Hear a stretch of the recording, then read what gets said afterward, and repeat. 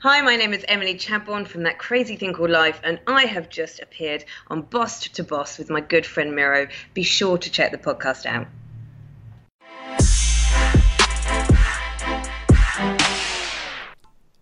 What is up, everybody? Welcome to Boss to Boss. Today's episode is a rants and recaps R&R. How you doing, everybody? Miro Weaslow here in the house. Ready to crush it with you. That's for sure. Oh, man. So it's been an interesting start to the year. That's for sure. So much has happened. I touched base a little bit on some of the different ways that we've given back with Hodgepodge. We did our big Toys for Tots events.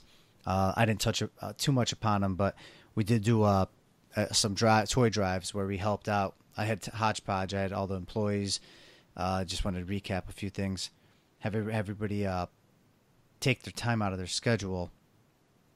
And we had 2 full days devoted to stewardship, where we took what we could do best, and that was utilize our trucks, our human labor, our capital, and instead of being able to give money into these foundations and helping toys, since we don't have as much money being a startup, but we can offer services. So I still paid my employees for those days, and we still used our trucks, and we used all those resources we had to give back to Toys for Tots, the Marines. We teamed up with Amling Cycle, which is a bicycle shop out in Niles, and we met up with them. We helped get 5,900 toys transported on our bicycles and our Hodgepodge truck. And then when we got to the final area, which is Old Town in Chicago, we transferred all the gifts off of the bicycles. They were like in those little like things that are behind a bike, that hold the kids, the little wagons, and we had toys all up in those, and we transferred them over to our trucks, and then we did a big drop off over to the Marines and Toys for Tots. And that was part 1. And then part 2, we helped out again, where we got about, I think it was closer to 3,000-ish toys the second time, 3 or 4,000, and that was from an insurance company in Orland Park. And Curlin Insurance, we helped, they were collecting toys all holiday season. We helped get them onto our trucks and transported to Toys for Tots facilities as well, get them unloaded there and get them, ready for that next step to get dropped off to the kids for the holidays. So I didn't talk too much in detail about that, but, it's those little things you do, those little ways of giving back and running a for-purpose business. As you'll notice in my next episode with Tommy Barretts, he has a for-purpose business, and he talks about how he gives back through comedy.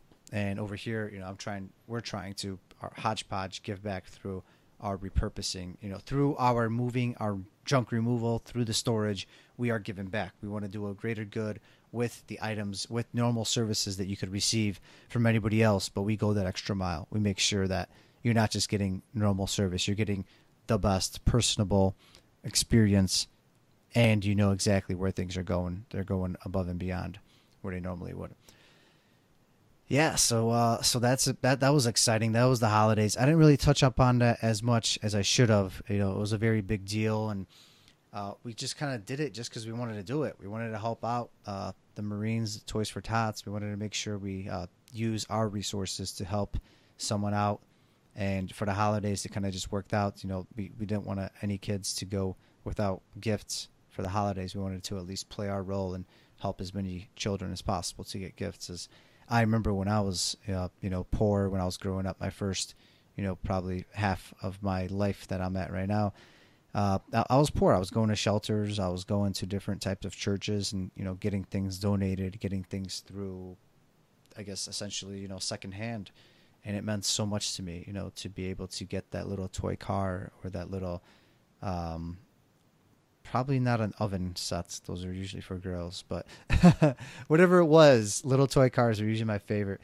Or getting like a carpet where I could drive with their little toy cars on it with all the little designs, things like that. It just meant so much to me, and it really just shaped my childhood and made me appreciate things, made me appreciate the little things that now, giving things back like that, and especially through my business, through this business that whoever's part of Hodgepodge here, it's just secondhand. It comes with the territory, and it's something that when me and my business partner, when we started up this business, we knew we were going to give back. We knew there was going to be a component of the business that it was going to be the backbone of the business, and that is giving back to people through the items that we remove and making sure things for the, as much as possible. It's impossible to keep everything out, but getting as many things as possible out of the landfill and through repurpose and through to other people in other ways.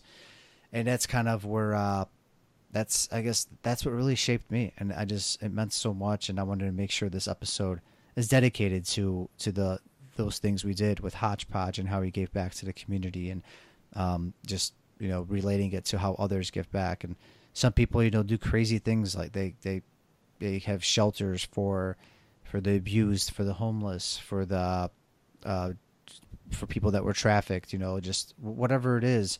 There are so many greater things out there, and I'm really on this theme today because after talking to Tommy with our interview that we did, we the small business owners, we actually make up most of the business. When you actually add up the amount of small businesses that there are, it's a lot bigger part of the economy, like in numbers wise, than it is just the largest businesses. And if we all start playing a role and start making, just a little bit of an impact, if we could just give back a few hours, a day, a year, whatever it is, the smallest of amounts will go such a long way, as we do play such a big role on this planet and in other people's lives. And if we're fortunate enough to be able to have some extra money, it's going that extra mile and doing something with it, not just keeping it all for yourself, which goes a long way. And sometimes, good things come out of it too. You can't expect good things, to come out of it for yourself. You can't sit here expecting, and again, getting mad if they don't. If they happen, they happen. We were fortunate and blessed enough, to get numerous shout outs. Numerous people reached out to us. Numerous people heard our story, heard about how we were dedicating our time and people and trucks to helping the Marines and Toys for Tots, and people have reached out to us about that. People have reached out and wanted to talk about us. They wanted to see if we could work together, do business together, partner up, and many great things have happened. It's not something we ever planned for, I ever planned for, my business partner ever planned for. It just came with the territory, and it happened. I'm any day of the week, I'm gonna go and buy food from a store, or buy someone, if someone is coming over here to fix, I don't know, my furnace, and I know this person, a part of what they do is bigger in the community. They maybe give back in some sort of way, and their services are exactly identical. The costs are identical, but I know this person is doing this little thing above and beyond. They sponsor this event. They're a chairman of some non-for-profits, and they constantly devote time for free to other people. I will go with that company. I will choose that vendor for that service, for that good. It's something that back then didn't matter to me as much, but with time now it does, and it's such a vital role that it plays. Being a for-purpose business, it plays such a big role, and yeah. So I mean, that's one thing that we did. The holidays, I talked about my previous rants. I had some ups and downs, but a lot of things have been happening. I've recently, I'm in a process. He's going to begin in about a week. I'm bringing somebody else on board to kind of start taking on the operations role fully. The last person I hired was more kind of geared toward business development and sales, whereas this is going to be more fully operations, like the role that I've been kind of doing firsthand myself since we started up Hodgepodge about a year and a half ago exactly. It's going to be the first time I'm going to be slowly, getting him up to speed and releasing that role. And that's huge, because that just defines the next step in this business. And for me to grow this business even more, for you to grow your business even more, or to grow anything in life more, you have to be able to delegate things. You have to be able to hire people that are smart, hire people that are smarter than you, that can bring in their experience, their expertise, and show you how things can be done. because it is impossible. You are here more as a coach. When you're a coach and you're out on the football field, for example, you're not over there tackling the quarterback going up against 350-pound linemen. You know why? Because that's not what you're best at. You're best at motivating these people. You're best at bringing in 15, 20 other coaches to help motivate these people and get them in the right place. You're there. You're overseeing things. You're not there doing every single little role, and you can't be best at every single little role, or there won't be a team. If the coach was the best player and the best coach at every single position, at every single little statistical thing that happens in football, at every little playmaking, calling, managing skill, like that would be horrible. That's just the dude's probably not real. He'd probably die of or lose it and go to end up in some psych ward, because that's impossible to be the best at every single little thing. And that kind of, to bring it all together, that's why me hiring this person for operations is such a vital and big step for Hodgepodge. As if I could get him fully on board and everything kind of transitions smoothly, and he starts taking things to the next level, taking control of things from something that I had the responsibility on, it's gonna be huge for us. And I hope that things work out, and I hope they work out well. I'm thinking this might be the first time I don't have to be as hands-on and as training someone, because this person, they went to Columbia University. They have years of experience doing what I'm currently doing. They've done it for longer, actually. They dealt with moving and storing things and dispatch type of work, whereas I learned a lot of these things on the fly. So I can't wait to have this person teach me a few things, or not even teach me, because I'm gonna let them just handle it. So that's super exciting. I'm gonna keep you guys posted on that, with how that happens. Hopefully everything goes smoothly. I don't want to jinx it. And another thing I wanted to quickly touch up on is we closed on a land lot. I talked about this earlier, 10-acre lot, and we're still in the process of getting rezoned from, it was an agricultural land. We're rezoning it to industrial for our warehouse and storage facilities. And wow, can I tell you that is a process. I don't have enough time to dig deep into it on this rant, as I like to keep these rants shorter. But I'm definitely going to dig deeper into it next episode and as things progress. But I'm over here going from being a stock trader, DJ, CPA, pizza seller, salesman, and now running this business Hodgepodge, to fully dealing with architects, attorneys, civil engineers, wetlands engineers, all types of the Army Reserve Corps, the city, different county individuals, mechanical engineers, peers, and people. Over here, I'm pretty much dealing with all these different individuals who I briefly knew what they did, and here I am, dealing with this person, with that person, coordinating this, coordinating that, researching things, Googling things, trying to find out what this means, what this word means, asking questions. I've really been thrown into a crazy world, and business, this land and development and building a structure, a unit, is not easy. Let me tell you, it is not easy, and it is super, super stressful. You have to get permits. You have to get go to like these hearings kind of ordeals where everybody from the county or the city, surrounding cities, come in. You have to argue your case why you should be building these things on this land. Then you have to get approvals. Then you have to hire all the different people to actually build the hundreds of different parts that go into a building.